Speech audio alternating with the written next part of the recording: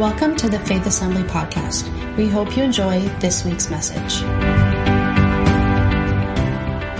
As I stand here today, obviously for a pretty incredible opportunity, there's been so much that has led to this point.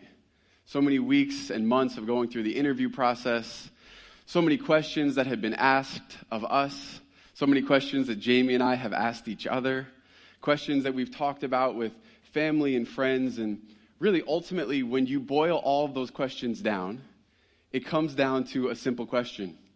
Are you sure? Are you sure this is where God is calling you is the most important question by far?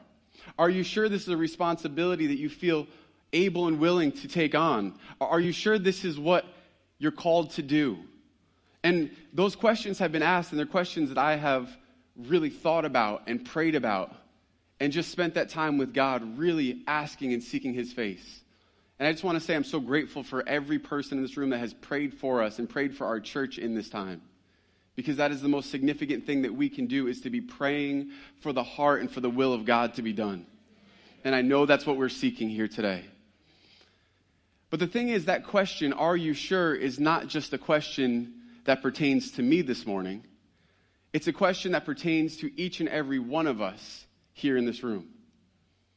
Are you sure is such an important question, because no matter where we find ourselves, no matter what our occupation is, no matter what our relationships are, if we're a mother or a father, a sister or a brother, whatever it is that we're stepping into, we have to know if we're sure, if we have the motivation to step into the bigger and the greater things that God has put in front of us.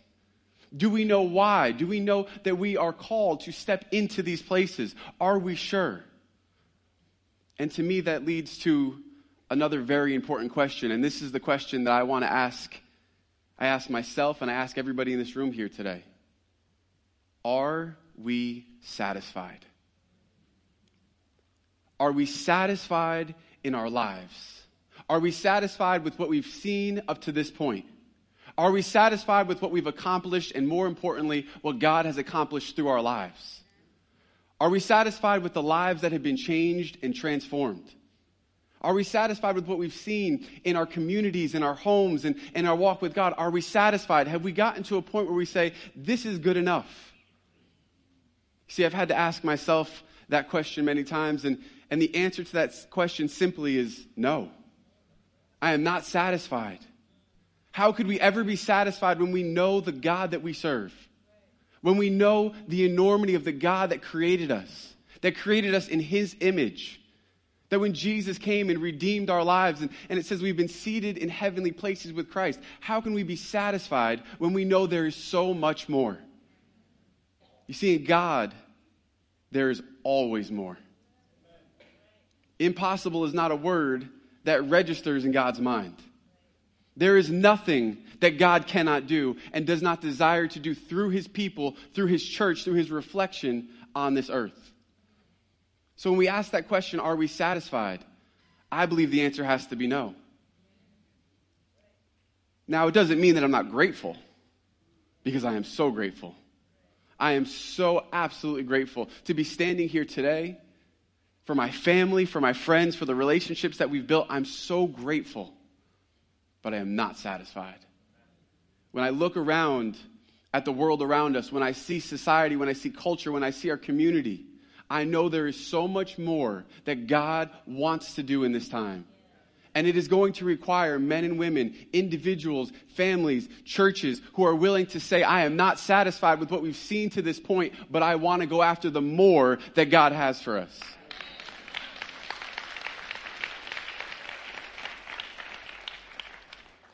You see, it's really easy to be excited at certain times when we're looking at the bigness of God, when we're looking at who He is. We're looking at His provision and His ability and what His word has said. But if we're honest here this morning, very often we're not looking at those things. It becomes very easy in life to get distracted and to be looking at so many other things. To be looking at the stresses and the worries and the cares of life. To be able to look at the world around us and to be discouraged.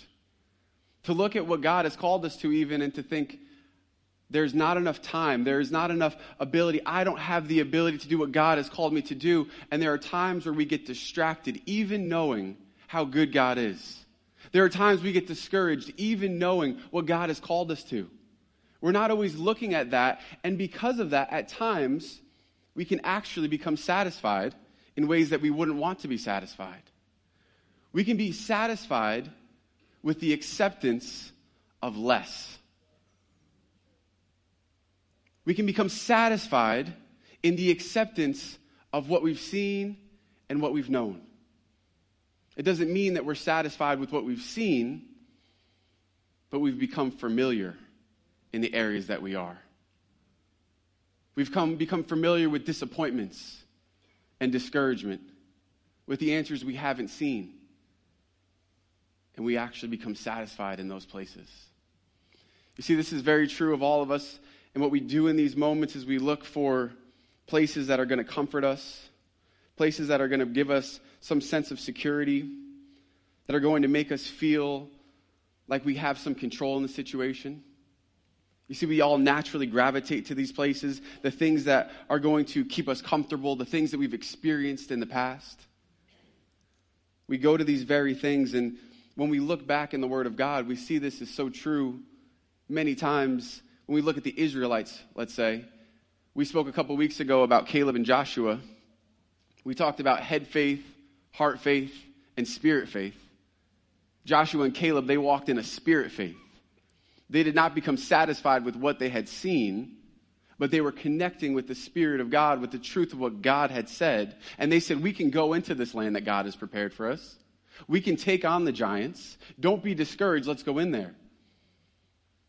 But time and time again, we see with the Israelites, they found themselves in the places of slavery and bondage over and over again. God had done everything for them. He had led them out of Egypt, out of slavery, through miraculous works. He had led them across the Red Sea on dry land. He had brought them through the wilderness. And yet time and time again, we see that the Israelites actually became satisfied with where they were. It wasn't that they didn't know their identity. They knew they were the chosen people of God. It wasn't even because of their circumstances. It wasn't always because they were just bad people. It's because no matter where they were, they found a way to be satisfied with where they were. And in the wilderness even, and they looked back at the days when they were in Egypt. And they said, why did you lead us out here into the wilderness to die? We at least could have been in Egypt. We at least could have ate good food while we were enslaved and we were held captive. They became satisfied with what was. And once again, if we look at our lives at times, we can see, unfortunately, that happens to us as well. You see, there are times that we all feel like we're in a wilderness. Times that we feel a little bit distant, a little bit disconnected, discouraged even. But the thing about the wilderness is that we are never meant to stay in the wilderness.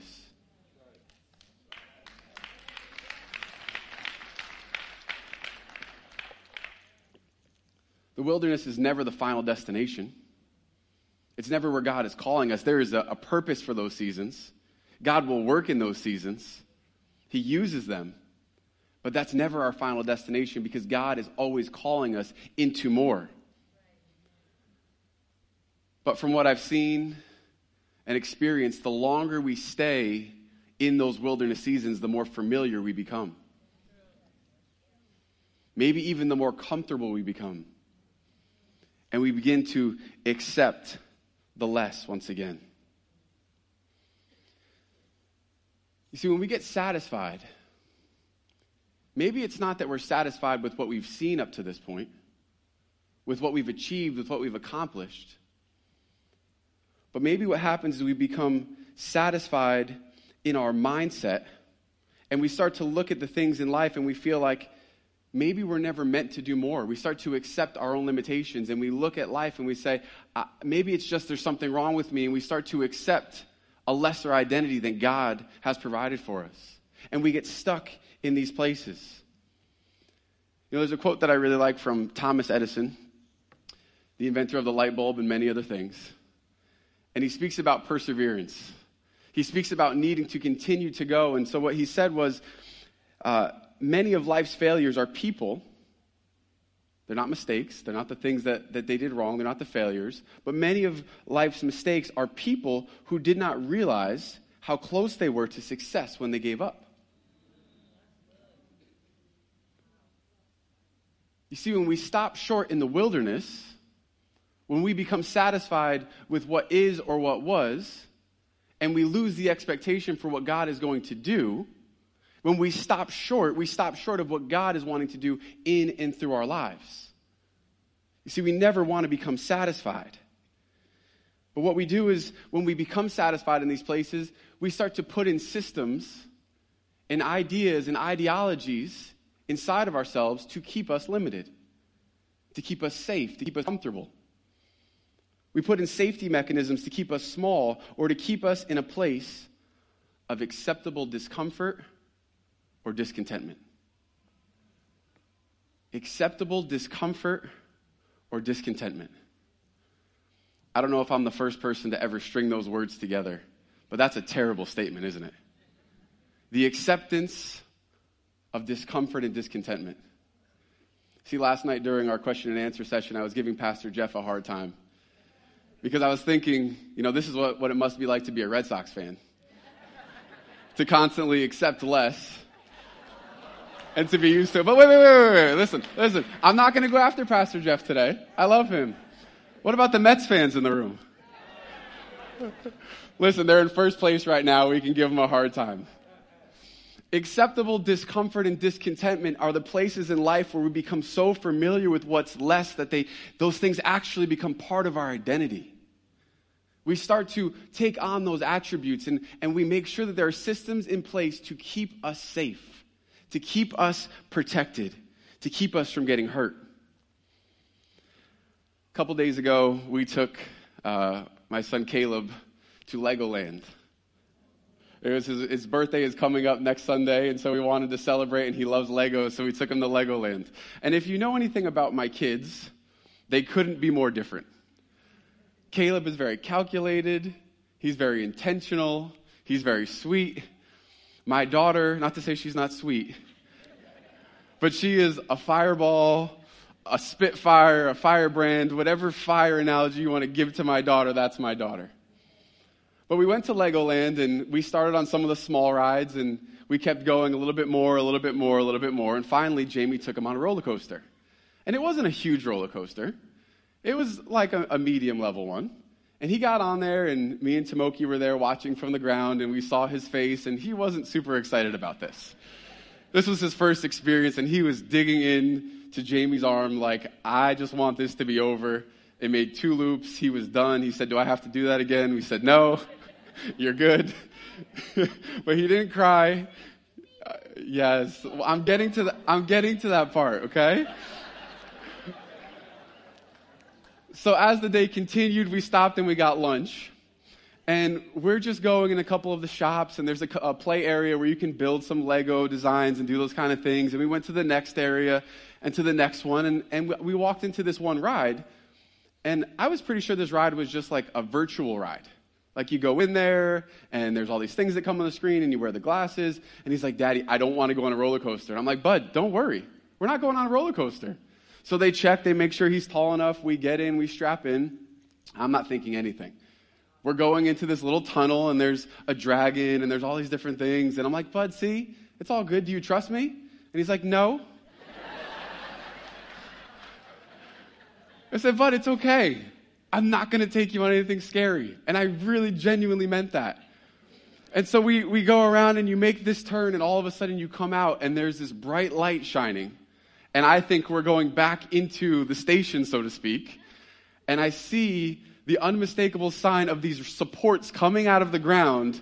And we are currently on the biggest roller coaster in Legoland. I felt so terrible. I felt like the worst dad ever. I'm telling him to trust me. Everything's going to be okay. I would never put you in harm's way. I would never... And we get out there, and I'm thinking, Jesus, what are we going to do? There's no way off. And we're click, click, click, click, click, click, click. And I'm like, oh, my gosh. So we go up and we go over the crest and we start to drop, and I'm like, I'm going to scar him for life. He's going to be crying. It's going to be terrible. And he's just holding on, and we're pulling G's going around these things. And we got to the end. He's like, is it over? And I'm like, it's over, bud. He's like, good. I don't want to do that again. You see, he was a champ, and he actually woke up the next day and he said, I want to go back to Legoland and I want to go on the roller coaster.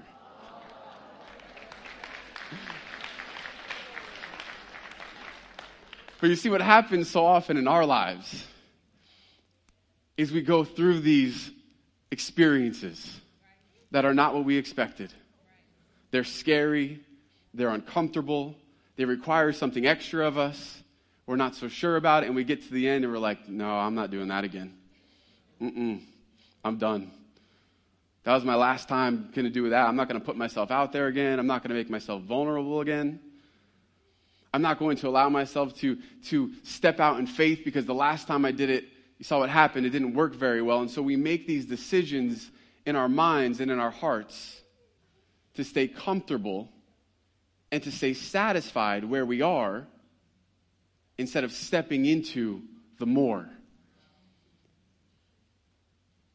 You see, this happens in all of our lives at some point or another, sometimes when we're small children, sometimes when we're adults, and all the way through.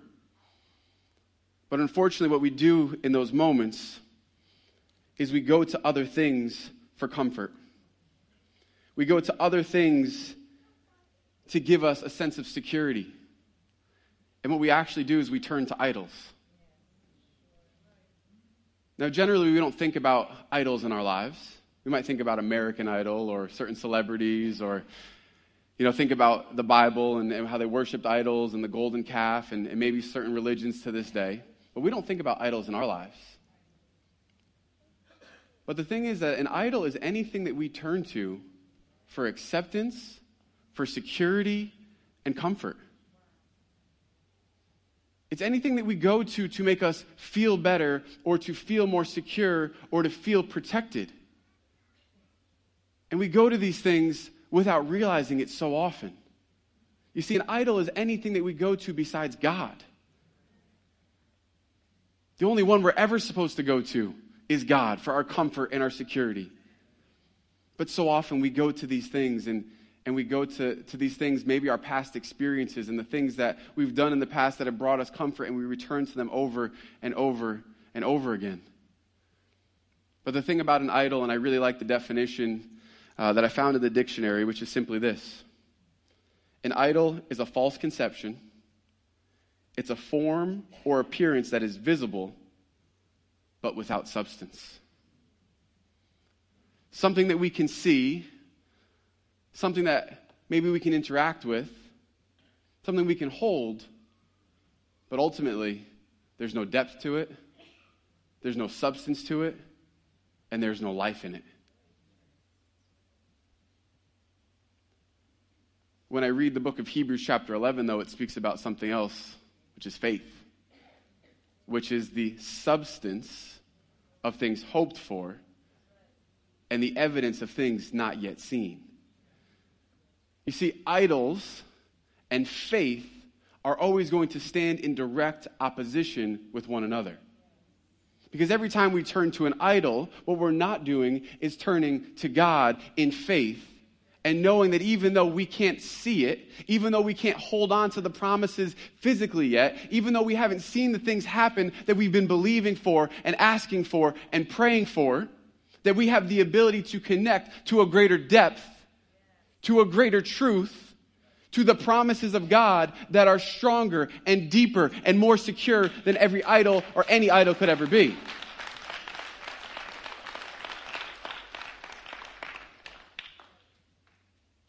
See, this is why idols are so dangerous.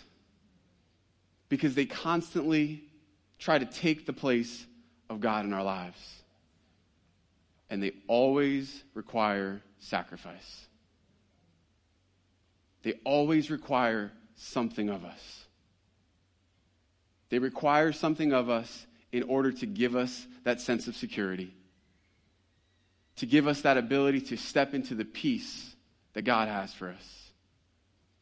See, idols require something, and they're always a counterfeit of what God wants to do. And this is why God, through Moses, in Deuteronomy chapter 12, speaking to the Israelites, he was warning them about this before they ever even stepped into the promised land. He said in chapter 12, verse 1, "These are the decrees and regulations you must be careful to obey when you live in the land that the Lord, the God of your ancestors, is giving you. You must obey them as long as you live." There's no suggestion in this. This is not a maybe you should do this thing. This is not a good piece of advice. He said you must do these things. Verse 2, "When you drive out the nations that live there, you must destroy all the high places where they worship their gods." Let's say that together, high places.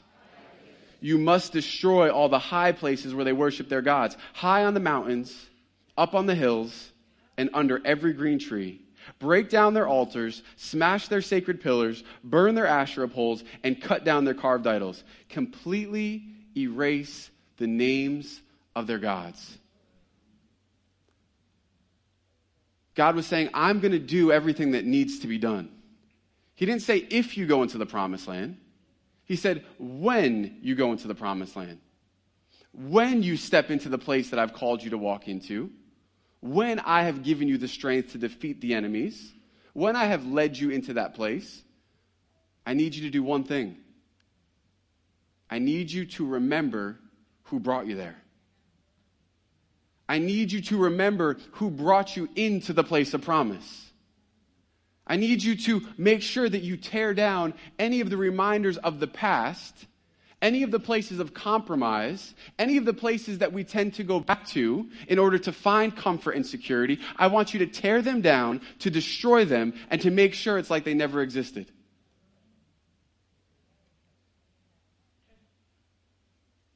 What God knew is that if those places remained, that because of human nature, they would continue to return back to the high places, to the places that were a false conception with no substance to them.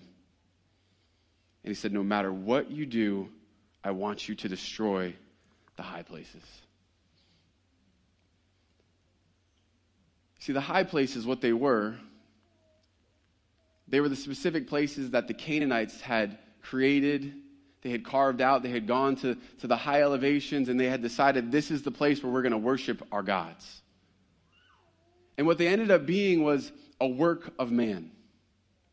It was a reliance on man's ability, man's information, man's wisdom. It was going back to the same thing Adam and Eve in the Garden of Eden. What they turned to was their own ability. It was their ability to worship on their terms. And this is why the high places were so dangerous. And we could put up a picture of one of the high places. This is Petra. I believe it's in southern Jordan at this point where they uncovered it. You see, God continually said, I want you to tear down the high places because these are the environments, these are the places that have been created to rely on your own strength and ability. But I need you to rely on my strength and ability. But time after time after time, anybody familiar with the book of 1st and 2nd Kings? As we're reading through and we're reading about the kings of Israel, you see, constantly there was this narrative that was going through those books. You see, with the kings, they would talk about them and they would say, well, this king did what was evil in the sight of the Lord. And that seemed to be most of the time. And every once in a while you had a king and it said, this king did what was right in the sight of the Lord. That he served God, that he gave himself fully to him. But even in these moments, even in the times where we had the kings who were serving God, we read in 1 Kings 15, verse 14, but the high places were not taken away. He was a good king. He served God, but the high places were not taken away. 1 Kings 22:43. He walked in the ways of his father. He did not turn aside from it, doing what was right in the sight of the Lord. Yet the high places were not taken away, and the people still sacrificed and made offerings on the high places. 2 Kings 12:3, 2 Kings 14:4, 2 Kings 15:4, 2 Kings 15:35, time and time again. Yet the high places were not taken away, they were not destroyed, and the people continually returned to those places and offered sacrifices. And always the results were the same. They turned to their own ability, their own strength. They turned to what was, and continually they found themselves in bondage and slavery. Once again, not because they didn't know who they were, but it's because they became satisfied with where they were, maybe a little too comfortable with who they were, and they kept going back to what was, the places that were easy and comfortable. See, very often we do the same thing. We keep these places in our lives because they're kind of a fallback plan we keep going back to. I was listening to a message this last week by Benny Leacher in Jesus Culture, and he said, sometimes the reason our prayers don't have the authority they should is because in the back of our mind we have a plan B.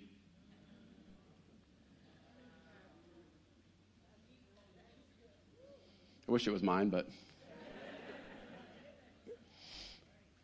sometimes our prayers and our belief doesn't have the authority that it should because we're keeping in the back of our mind, this is another option just in case. If God doesn't come through, well, I can always go back to this thing. And we look back to the places in our life, even old jobs or experiences. I worked quite a few jobs. We talked about them last night in the question and answer session. And I just know that when I was in a job about to move to the next job, I was always so excited. This is going to be the job that's going to be so fulfilling. I'm going to make this much money. It's going to be great. And I'd find myself in that next job occasionally thinking about the last job, thinking, well, maybe that was actually not so bad. We do that in our lives. We do that even in old relationships. Not me, baby. Not. But we do that. We romanticize the past. We think about the things that used to be, and we think, well, it was just better back then, even though there was a reason why we walked away from it. We walked away from it for a reason. God led us out of that place for a reason. But we think back to those places, and even just thinking about them gives us comfort. We think about what other people have. We look at what they have and what they're walking in, and we wish we had those things, and we compare ourselves. We look at social media. There were a few times, I have to admit, in the last couple of years where Jamie and I talked, well, why don't we just move down to Florida or Texas or South Carolina or whatever? It'd be so much easier. Our money would go so much farther. Look at what this person did. They built this house. They were able to afford all this. And it's like thinking about that just gives you a little comfort because there's like, well, maybe there's this other option out here. And I'm not knocking anybody who's moved south or is doing that right now. However, we have to be where God has called us to be.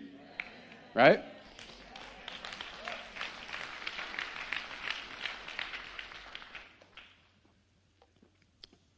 I believe that New York needs us.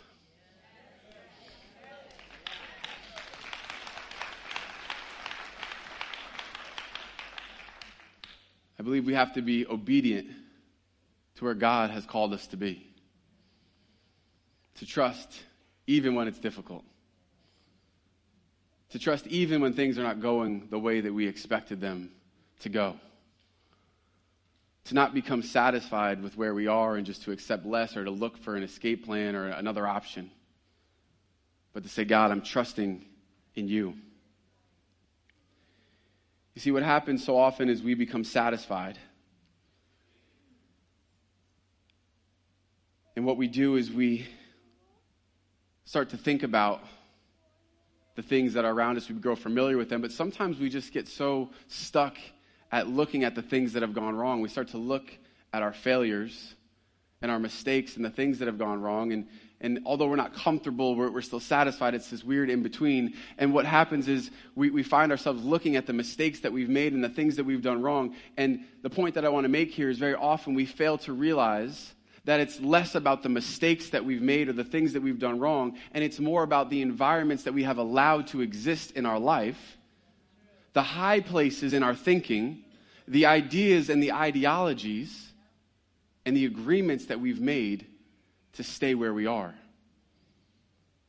And so we listen to that voice of the enemy, Revelation 12:10, the accuser of the brethren, and we listen to him keeping us distracted and stuck where we are instead of going back to the root of the problem. Instead of going back and destroying anything that would try to exalt itself above the name of God. See, we have to destroy the high places.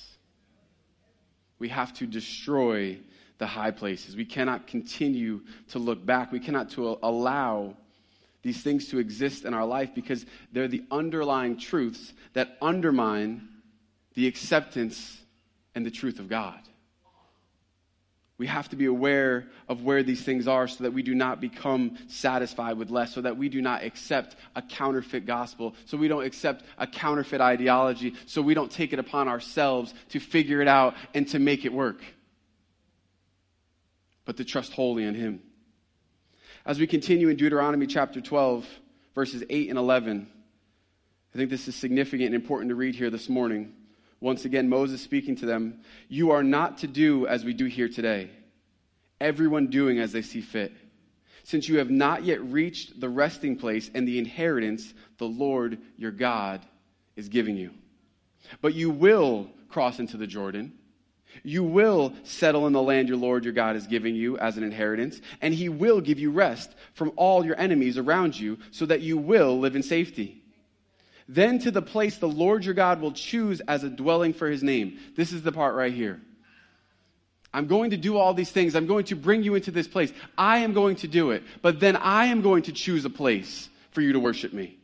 I am going to choose a place that is going to bring peace. There you are going to bring everything I command you, your burnt offerings and your sacrifices, your tithes and your special gifts, and all the choice possessions you have vowed to the Lord.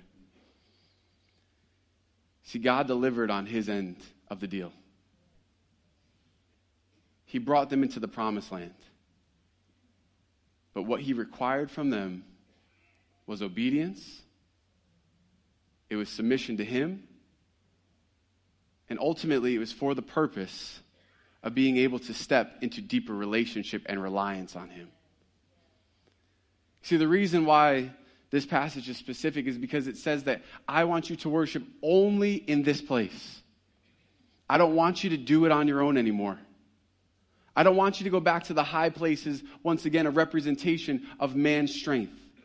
But I want you to rely wholly and completely on me.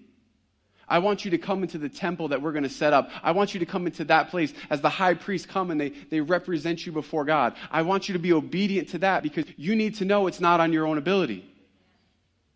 When we look at the enormity of what stands in front of us, when we look at what's taking place in culture, in our nation, we have to know that we are not going to be able to do it on our own. We are not going to be able to bring change in our own ability. We are not going to be able to bring the difference on our own, but it's through trust and reliance on Him. Through obedience to what He is saying. He said, don't sacrifice on the high places, go to the temple. And what the amazing thing is, when we continue on into the New Testament, when Jesus died on the cross, what happened to that veil that was separating them from the temple? It was torn in two. Because God was saying, now you are going to be the temple. You are going to be the carriers of the Holy Spirit. You are going to be the ones that walk in the power and the authority I've called you to walk into. And ultimately what I believe He was saying is, I no longer want you to worship in the high places. But what I need you to do is to go into the secret place. I no longer want you to go to the high places. I want you to worship the Most High. I want you to step away from the past, from the old agreements, from the places of protection that we have created to keep us safe, to step out of a place from satisfaction with what we've had up to this point and to become just so familiar with less, to step into a place of excitement and expectation for what I am going to do. He said, I am going to bring you into the promised land. I am going to bring you protection. I am going to bring you peace. I am going to bring you provision. I am going to do all of those things because I am. But what you are to do is to walk in obedience. What you are to do is to turn away from all of the ways that you've trusted in yourself or other people or whatever the idols might be.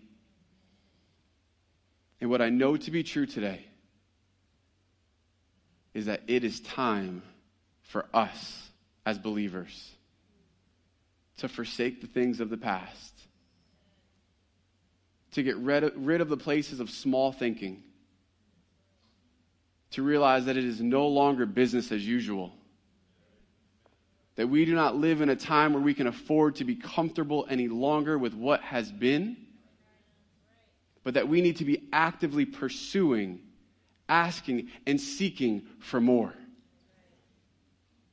To desire to know what God is saying in this time. To know what God is wanting to do through each one of us and through us as a body of believers. What is He calling us to do? What is He calling us to walk into? We need to be seeking that and living in eager expectation of that. We used the word last night in the question and answer session. I'm going to bring it up again today. Revival. We want to see revival.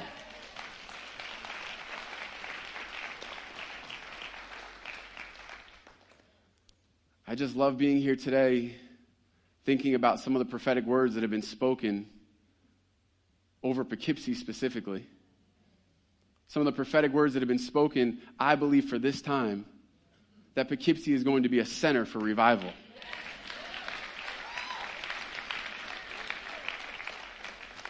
And this is not something we can do on our own. It's something that we need to partner together, and not just this church, but churches in our area, to stand up and to say, this is what we're seeking and this is what we're going after. To be in prayer and belief for these things. But first, we have to make sure that we're tearing down those high places. First, we have to make sure that we're removing any plan B from our minds. That we're removing anything that we would like to turn to for comfort or security or protection that is not our Father. I want to ask if the worship team would prepare to come up this morning. You see, when we ask this question, have we settled for less? Have we become comfortable with where we are? I want us today to know our answer. To say absolutely not. We are not satisfied with what we've had to this point. Faith Assembly is not satisfied with what we've experienced to this point, as amazing and as much as an amazing history and a lineage that we carry, because God wants to do more.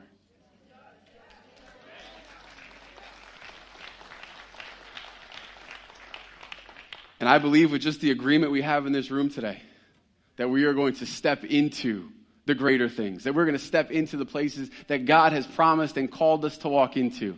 And I'm so excited for it. So just quickly here this morning, I want to ask if you would just stand with me, if you would close your eyes. As we enter into worship right now, what I want to do is just to allow the Holy Spirit to speak into any of the places that we have allowed the high places to exist in our lives. Any places where idols have been present, any places where we have turned to other things. And the way that we can understand this, the way we can be aware of this is, where do we go in the places of stress? Where do we turn when things are going wrong? What do we seek when we're in a place of discouragement? What do we go to? We all have our things. We don't even have to name them today. But whatever they are, today what we need to do is to say, Lord Jesus, I repent for any of those places that I have turned to. And right now I am choosing to come out of agreement with any of the mindsets, the ideas, the ideologies, the limitations that I have allowed to be present, that I have set up for protection in my life. And I'm going to choose to seek you, Lord God. I'm going to choose to recognize you as the only one, as the Most High God, as the only one that's going to be able to bring us from where we are into the place that you're calling us into. So Lord Jesus, I just thank you this morning for every person in this room, for every person watching online. Lord Jesus, I ask through your Holy Spirit right now that you would highlight any areas, any of the high places in the environments, any of the idols that we have erected in our lives, that we have turned to besides you. And I ask, Lord Jesus, that as we simply say, Lord Jesus, we are sorry, we ask for your forgiveness, we repent, that in those places we would make room for you, that you would give us a greater sense of expectation to do what only you can do. In Jesus' name. Lord God, we love you and praise you. We thank you for your presence. In Jesus' name, amen.